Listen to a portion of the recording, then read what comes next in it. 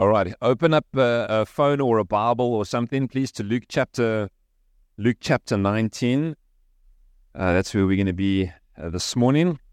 We're not going to be there for a while, so just head there on your phone or your Bible, and then just turn it off again, because we will read it eventually, but not straight away. I'm going to pray for us, and then we're going to dive into this new series that we're doing on gospel culture. Let me pray for us as we come to God's word again.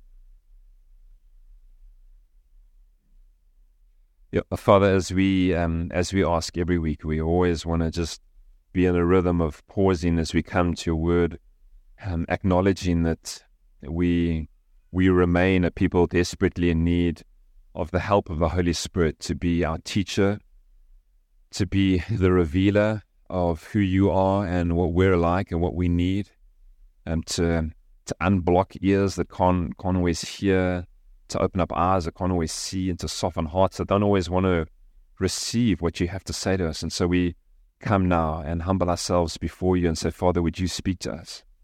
Would you come and faithfully do the work of loving us and teaching us and shaping us by the Holy Spirit, using your word amongst us? We remain a people so desperately in need of hearing the words of the living God. And so we don't come just to look at a book. We don't come to listen to a talk.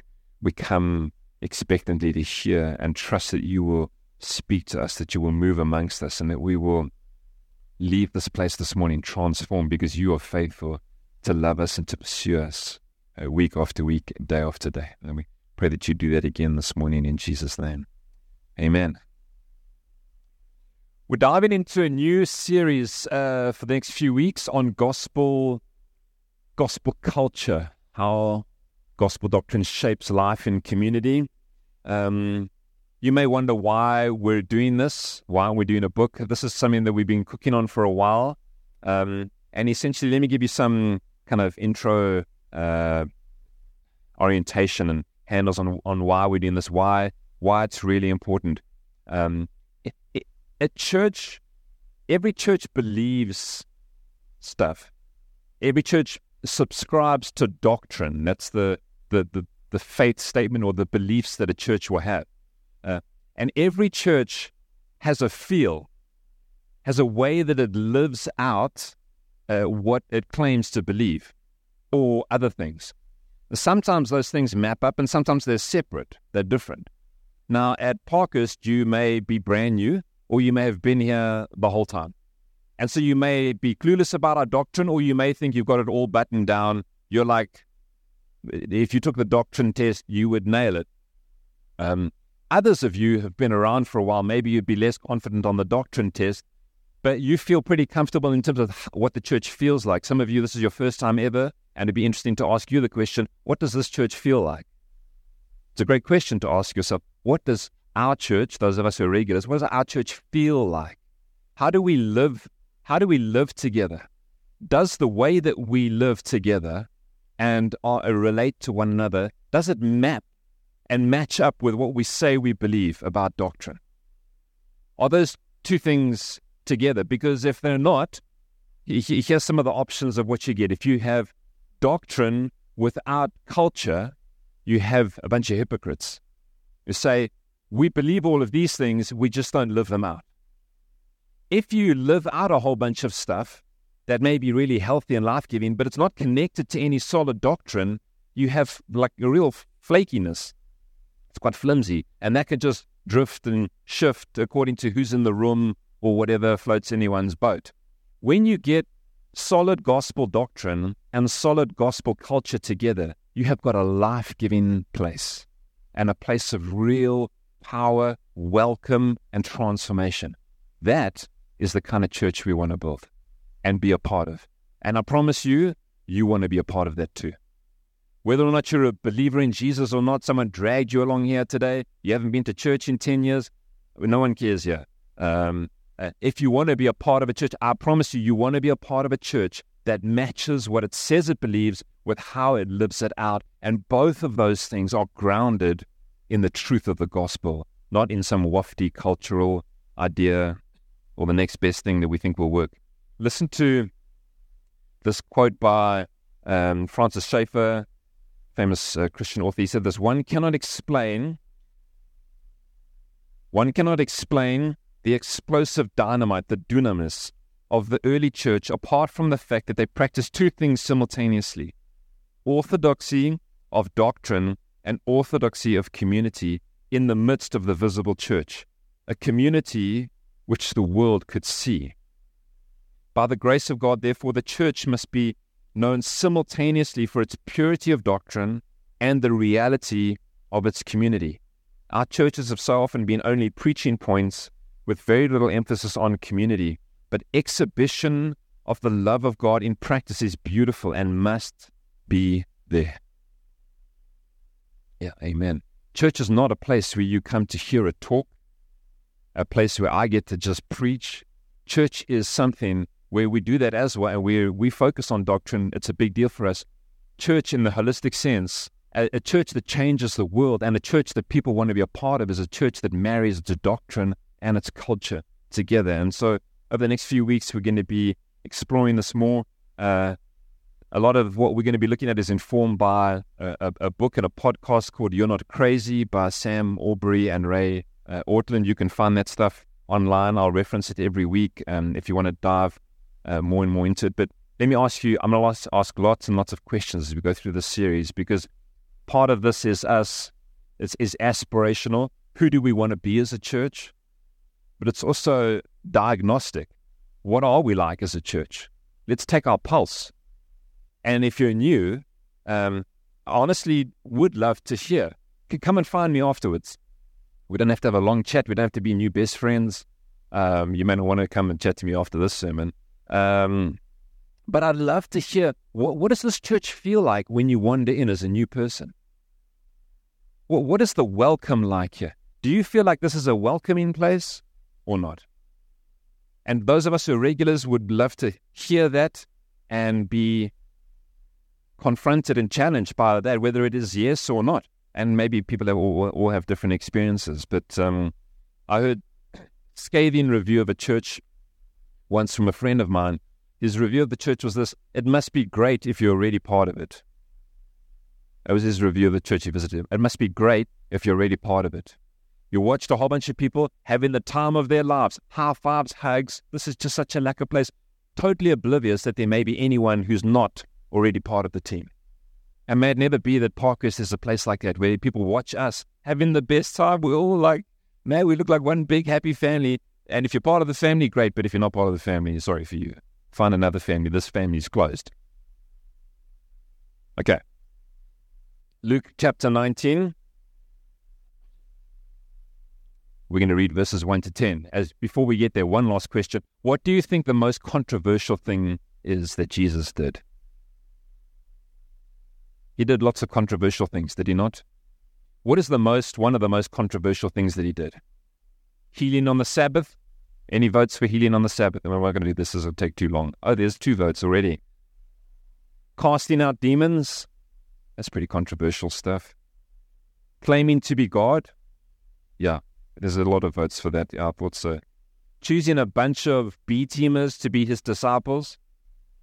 I mean, listen, they're not the top of the crop there. Those oaks would have already been in rabbi school.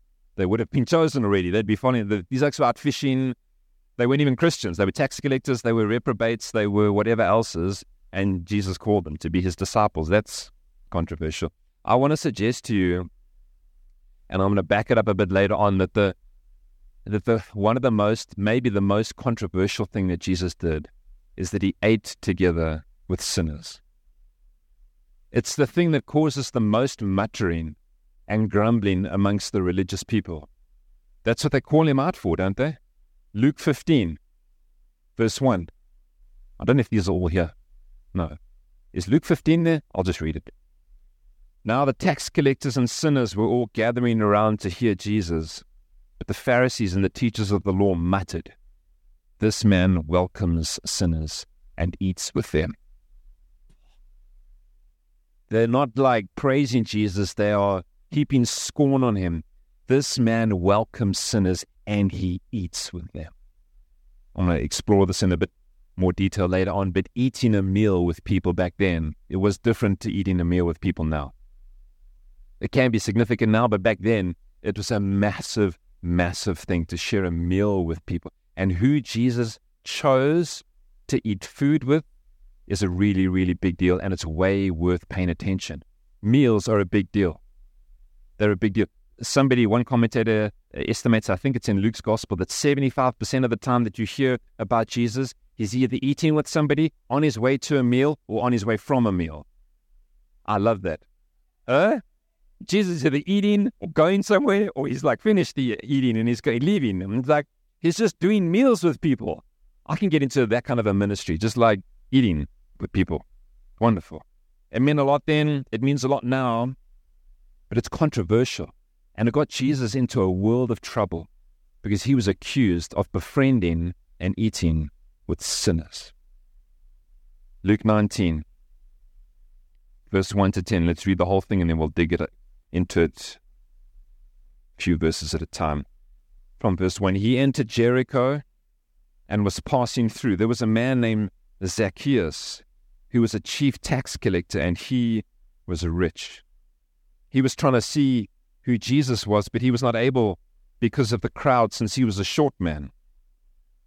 So running ahead, he climbed up a sycamore tree to see Jesus, since he was about to pass that way.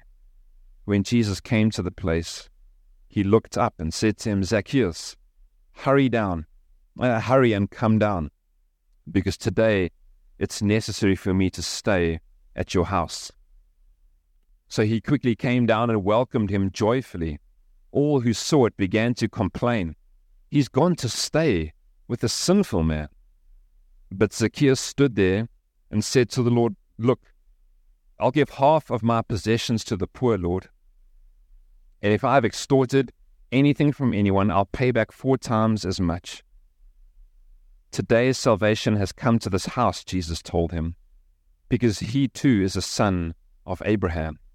For the Son of Man has come to seek and to save the lost. Let's walk through this, and then we'll talk about some implications for us as a community as we close it out. It says he entered Jericho, passing through. There's a man named Zacchaeus, and he was the chief tax collector, and he was rich. You need to stop there. This is not a likely candidate for an interaction with Jesus or for coming to faith. Tax collectors then were, they weren't great people, to be honest. The Jews were under Roman occupation. The Romans had instituted a taxing system to tax them, and they employed locals who basically sold out their countrymen to collect the taxes that went to Rome. And so they chose to enrich themselves and endear themselves to Rome rather than stand up for and fight for their own people and stand in solidarity with their countrymen. And it was lucrative stuff. They would, up it a little bit. There was a bit of flexibility, and maybe as there always is in dealing with tax, on how they gathered it. Zacchaeus wasn't a tax collector. He was a chief tax collector. So all the tax collectors reported to him. He was a very wealthy, very powerful, but very disliked man. It's difficult to. It's not like the governor of SARS, or is the SARS have a governor? I don't know. Who's the leader of SARS? It's not like that. No one really likes that, but he's just doing his job. It's not the same thing. Don't think that. This is a guy who was despised and reviled in the community because he profited off exploiting his countrymen. And so when Jesus comes to town, he's not the front runner for an interaction with Jesus, and no one, listen to this, no one is inviting him and saying, hey, Zacchaeus, Jesus is coming to town, pull in, bud. The story makes it clear. He's a short man. I love that detail. He's short. All the short people I see myself in the Bible there. They're not making way for him. They said, oh, shame, Zacchaeus, you can't see. Guys, make a space so that the short guy can see. They're like, get lost, you clown. They would have told him, Fitzak, man. I shouldn't say that in a sermon, but they wouldn't be encouraging him to come and have a look. Because what would he be there for? Religious? You've got nothing to do with religious things or with a religious leader. You can just go and sit at home on your own Norman no friends, hang out with the other tax collectors and just count your money. But this is not your vibe here. In verse 3, it says he's trying to see Jesus, but he's not able because he's short. So he ran ahead, climbs up a tree. Jesus was about to pass that way. I want to reiterate that this is a hated man in the community. He needs to climb up a tree to be able to see. But he has also made personal decisions. It's not just that the community hates him and are ostracizing him. He has signed up to be a tax collector and signed up to be a chief tax collector. He has happily exploited his countrymen and turned his back against the living God. This is his choice. He has taken these steps and he finds himself in the situation, in the context of his life because of what he has decided to do. And even as he's sitting in that tree, I wonder what's going through his mind. Wonder what the traction is. Maybe he's just heard about Jesus. He would have heard about Jesus. That was what was happening. There's a massive following, lots of buzz around Jesus. Maybe he's just interested. But things happen really quickly for Zacchaeus.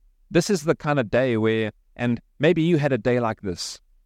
Some of you, before you came to faith, I've met lots of people who've had days like this, where you woke up one day and you were kind of minding your own business. And I was having coffee with somebody a few weeks ago, and they were telling me a story similar to this. They had been invited to church. They'd resisted going to church for the longest time. They'd grown up in a church school, so they kind of knew some of the basics of Christianity, but they'd thought this was just like religious-y, hymn singing nonsense, nothing relevant to their life kind of thing. And they'd resisted an invitation to church for the longest time. Eventually accepted an invitation one Sunday morning just to come to church, just to shut up their friend.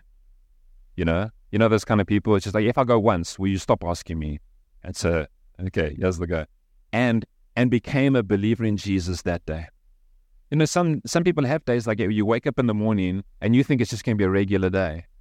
And by the time your head hits the pillow, you're a completely different person. That is the day that Zacchaeus had here. Unbeknownst to him, it's not like he's reading apologetics books. He's trying to figure out, is Jesus who he says he is? He's not like searching. He's curious. He's inquisitive. There's maybe stuff going on in his heart. The Bible doesn't tell us all of these things. But as you see his response later on, there's definitely something happening. But he's not a likely candidate to come to Jesus. I just want to mention that to you, particularly if you're here this morning and you wouldn't necessarily consider yourself a follower of Jesus. There are no likely candidates for following Jesus. There's nobody in this room who's more likely to be a faithful follower of Jesus. You're in good company. None of us deserved to get in. None of us would have made the A team. We all are a people in need of massive grace, kind of like Zacchaeus. There's no one's inviting him to come check Jesus out. But in verse 5, Jesus comes to the place and he looks up and he says to him, Zacchaeus, hurry and come down, because today it's necessary for me to stay at your house. To stay at your house. It's a surprising detail in the story that Zacchaeus didn't fall out of the tree. In shock. This is now a famous rabbi with a following who's saying to the tax-collecting sinner, I'm going to come and stay at your house tonight. Zacchaeus, we're having dinner at your place. Jesus didn't have a place. You with me? So he's like, we're having mac and cheese and it's going to be at your house. You're cooking and I'm going to stay there. This is unthinkable. It's difficult to transport us into that world. This didn't happen. Rabbis in particular did not befriend and have meals and have, stay over in the houses of tax collectors and sinners. It is a surprise Zacchaeus didn't fall out of the tree. Jesus is not like anyone else you have ever met.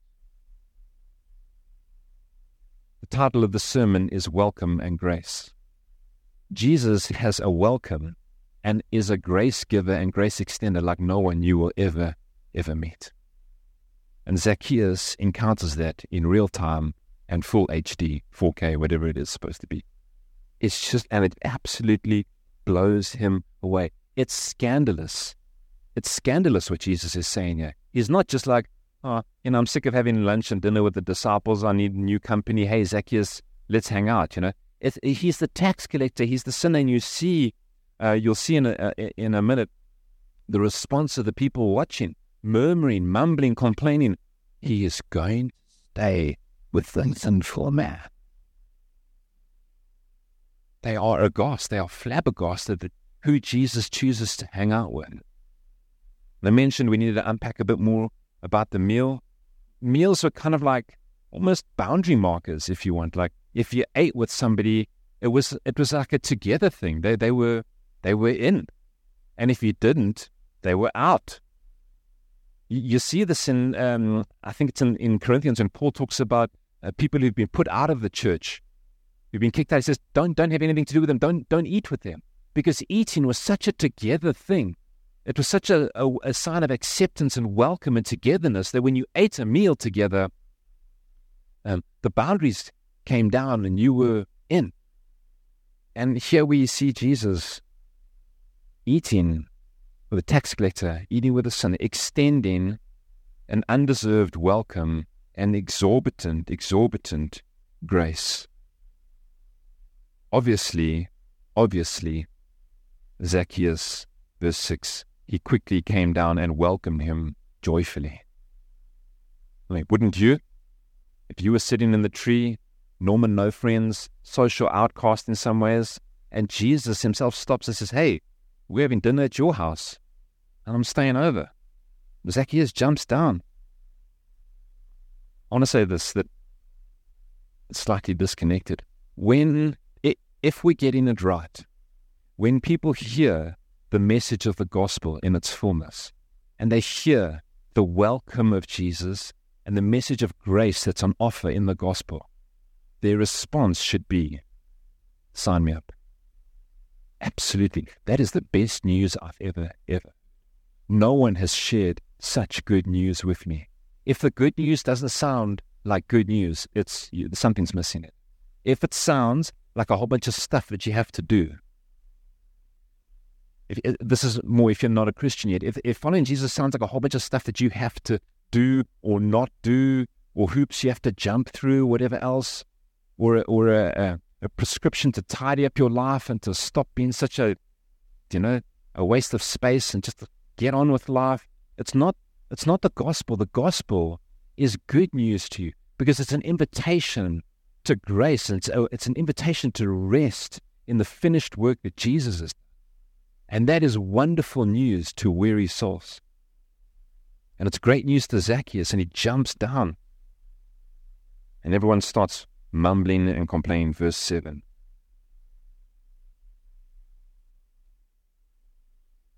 If you're looking to find yourself anywhere in this story and identify with any characters, look no further.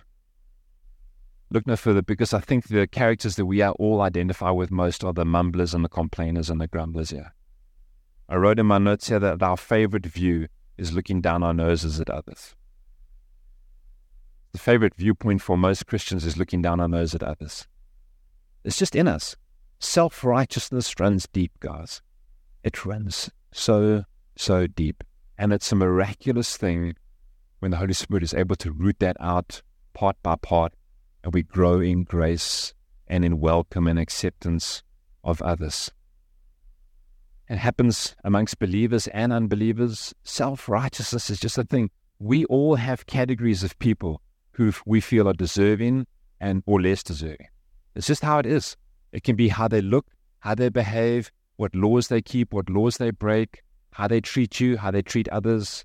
You hear some people say like, that's their thing. It's how you talk to the waitresses. That's the defining mark of their character. I don't care how, whatever, if they talk to the waitresses nastily, then they're, scratch them off the list. I'm like, that's the thing. That's your thing. Now they've got that thing. So if they get that thing right, then you can accept them. They've passed your test. Everyone has. We all have this self-righteous kind of checklist thing. We're very bad at seeing it in our own hearts. What makes you think that one person is better than another? What makes us think as a church that people are more deserving to attend or more likely to get involved or lead something? You stand at the Connect team and somebody walks through the gate they're new. Very quickly, you're computing and thinking, likely to stick around, maybe we could be friends, very unlikely to get involved here. Strange. I saw a lady posted a thing on our community WhatsApp group thingy, looking for a church in London. And she was saying, I'm newish to the area, I'm looking for a church, but they need to be happy and welcoming of me with my tattoos. And I was going to message back and say, yay, bring it along, you're welcome, yeah. Maybe you can give us some advice on good ones, seriously. But it caused me grief because some people are thinking that's the kind of the word that's got out for the church in some ways, that, I don't know if I can go to a church because I have tattoos.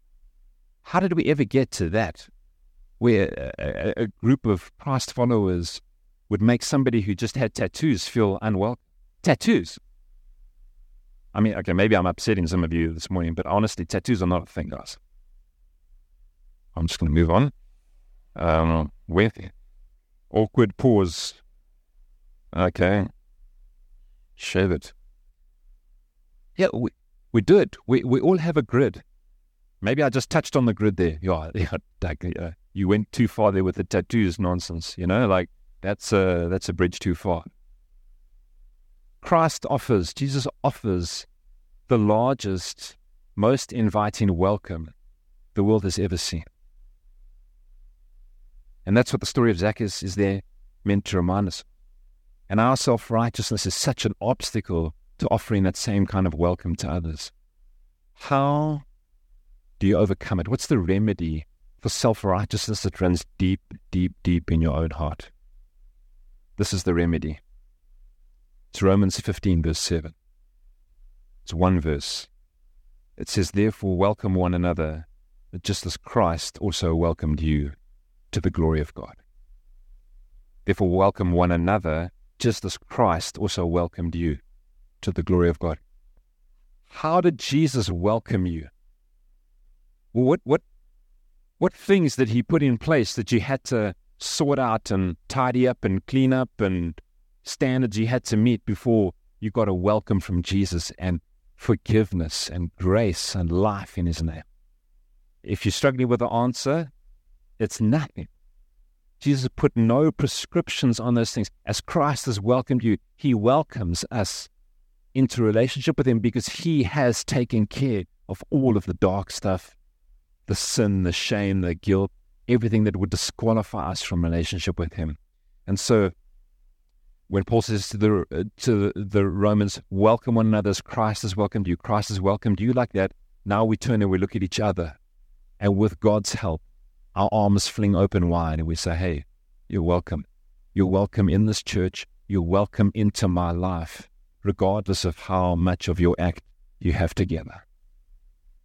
When you have a church full with people like that, you have a place of immense power and life.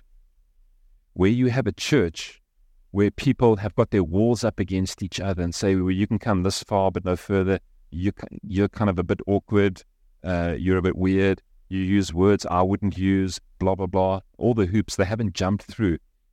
We become a legalistic, hypocritical crowd because we are no longer welcoming others the way Christ has welcomed us. And like I said, this is a mirror for us. It's diagnostic. It's worth holding up the mirror and saying, hey, how am I welcoming to others? Am I extending the same kind of welcome that I've received in Christ? They're words that really require a lot of thought. I'll fast forward in the story. Zacchaeus comes down. He says, I'll give half my possessions to the poor, Lord, and if I have extorted anyone, I'll pay back 4 times as much. Zacchaeus hears a message of grace and welcome from Jesus. It's so profound. It has such a radical effect on his life. This is a massively costly exercise he's just committing to do. It's going to cost him a lot of money to do this. But why is he willing to do it? Because he's encountered the grace and the welcome of Jesus. The grace and the welcome of Jesus should have such a radical effect on our lives that we're willing to say, whatever, we'll do whatever, we'll follow you wherever, Lord, we'll do whatever you want us to do. because no one has treated us like you have. It results in radical obedience. Tim Keller is famous for saying that religion says this: I obey, therefore I am accepted. I obey, therefore I am accepted. And Christianity says, I am accepted, therefore I obey. It starts with acceptance and welcome and grace. He accepts us. Yes, we then obey. It's not I obey, I obey. Look at me, God. Look what I did. No, he's not interested. He's not impressed. It's an insufficient obedience. Always, no matter how much you try, you have to begin with acceptance that leads to obedience. And Jesus says to him, salvation has come to this house. He too is a son of Abraham. Basically, he's now in.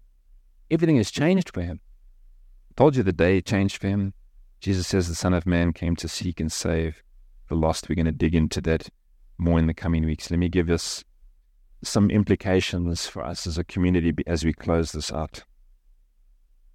I want to really impress on us the importance of hospitality. What do you think hospitality means? I used to think hospitality meant having people over to your house for lunch or dinner, and be nice to them, not just having them there, giving them the side eye. How much longer? Eat up, 9 o'clock's coming, TikTok, You know who your good friends are when you have a mutual agreement at 9 o'clock, no one else is still there. They know they must let themselves out before 9. Those are your good friends. The oaks who stay late, the friendship is still building there.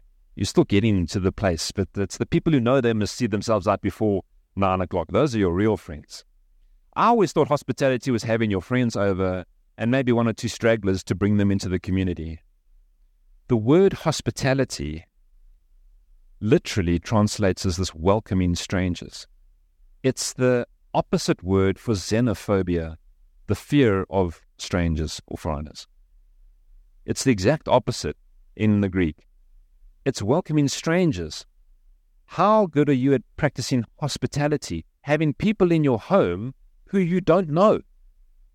It's one thing to have a braai with your mates or a dinner with your pals and stitch in 1 or 2 potential likely people who won't ruin the evening.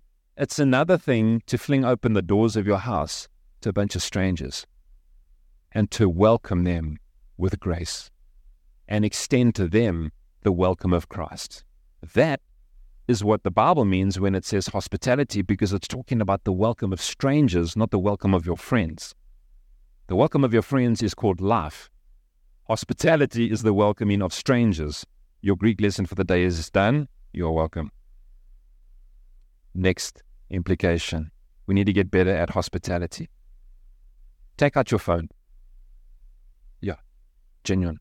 I'm going to give you 1 minute to think this through. Who do you need to have a meal with? Who do you need to have a meal with? Been praying this week that the Holy Spirit would give us speedy revelation and names and poke our hearts and say, hey, there's somebody who you need to call them up. I mean, that's old school. WhatsApp them, whatever. The old people can call, the young people can WhatsApp.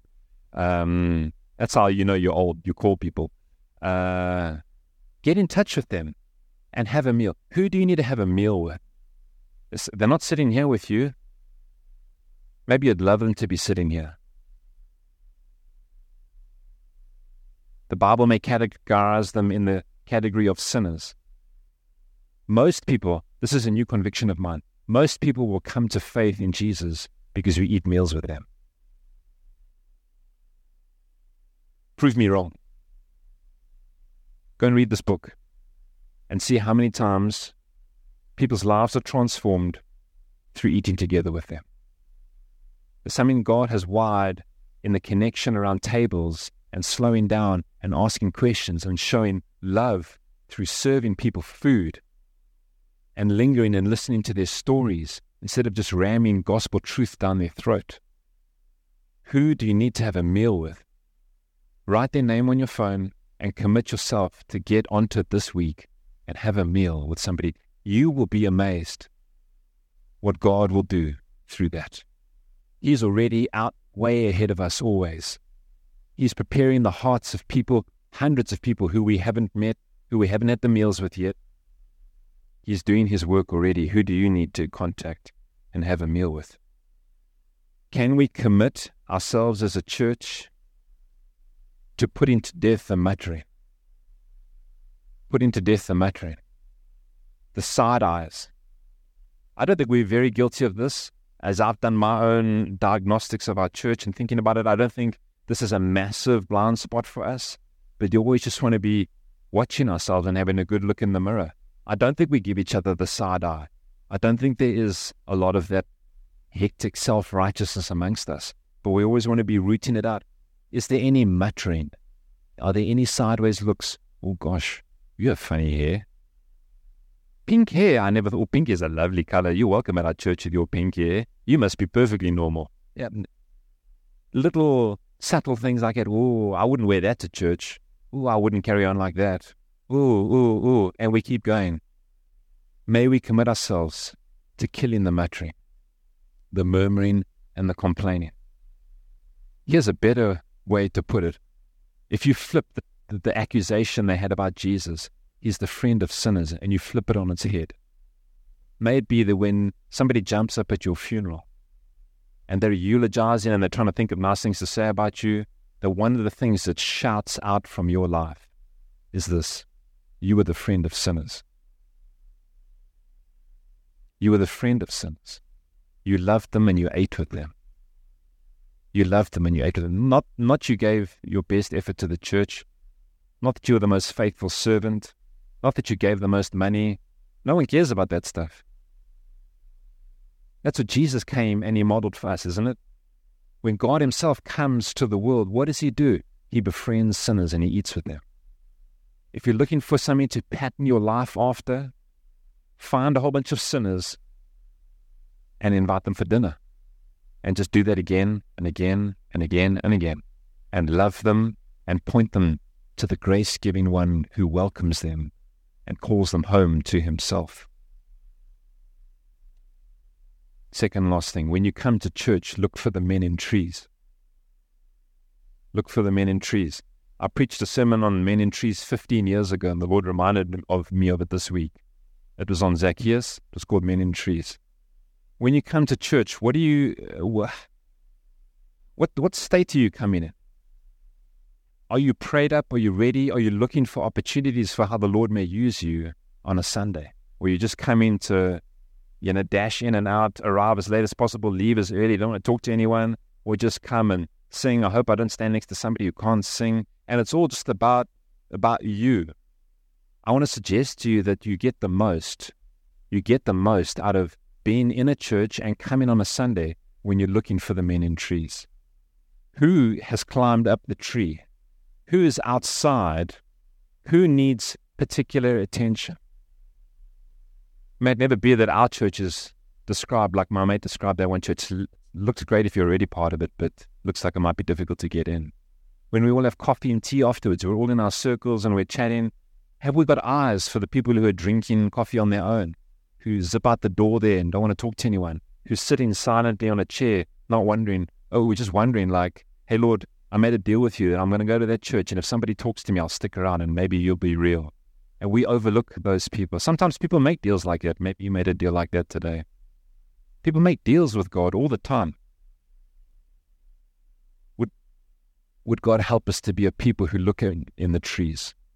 And you come to church prayed up and ready, say, Lord, would you use me in some way? Sometimes it's just saying how's it to somebody. Sometimes it's just a greeting. Sometimes it's praying with somebody. Sometimes it's just asking how they're doing, asking questions instead of talking about yourself. Sometimes it's deeper. Sometimes it's a lift somewhere. Sometimes it's an invitation to lunch or to a meal of the week, or hey, let's get coffee, or a WhatsApp afterwards. You look down. You look like you were really struggling today. I noticed that, and I'm praying for you. And if you need help, just give me a shout. Well, I'm coming to see you this week. Look for the men in trees. It's what it means to be a gospel community, a gospel culture, is that the feel of the place is that you are overwhelmed and loved and cared for in the gospel, not just that we all nod and agree that yes, all of these things are true and our doctrine is correct and the feel of the place is different. And the last thing as we come to communion, and maybe the most important, is that we need to start by receiving grace for ourselves. Receiving the welcome of Jesus again for ourselves. Reminding ourselves, if you have received that grace, that welcome never changes. That you don't come this morning having to tidy yourself up again, pray the right prayers, sort it out again. You come. This is the great message of the gospel. You come to a Savior whose arms are wide open, and he says, just come again. We're going to sing a song as we close called Run to the Father. The words of it go like this: I run to the Father, fall into grace. I'm done with the hiding, no reason to wait. My heart needs a surgeon, and my soul needs a friend. So I'll run to the Father again and again and again. And if you're a believer in Jesus, that's my invitation to you today, is just to run to him again. To enjoy for yourself what we want to make a big deal of offering to others is the welcome of Jesus and the acceptance and the grace that's found in him. And if you have never experienced that yourself, you wouldn't consider yourself a follower of Jesus, I want to invite you this morning, maybe for the first time, to run to the Father who loves you and to enjoy his welcome and his acceptance. Grace is found in nobody else other than Jesus Christ. Let's pray together as we come to communion.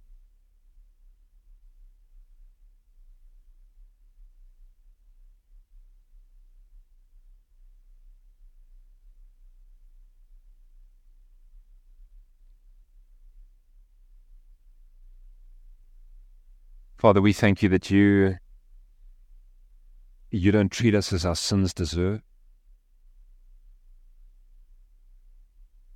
but instead you are the God of mercy and grace.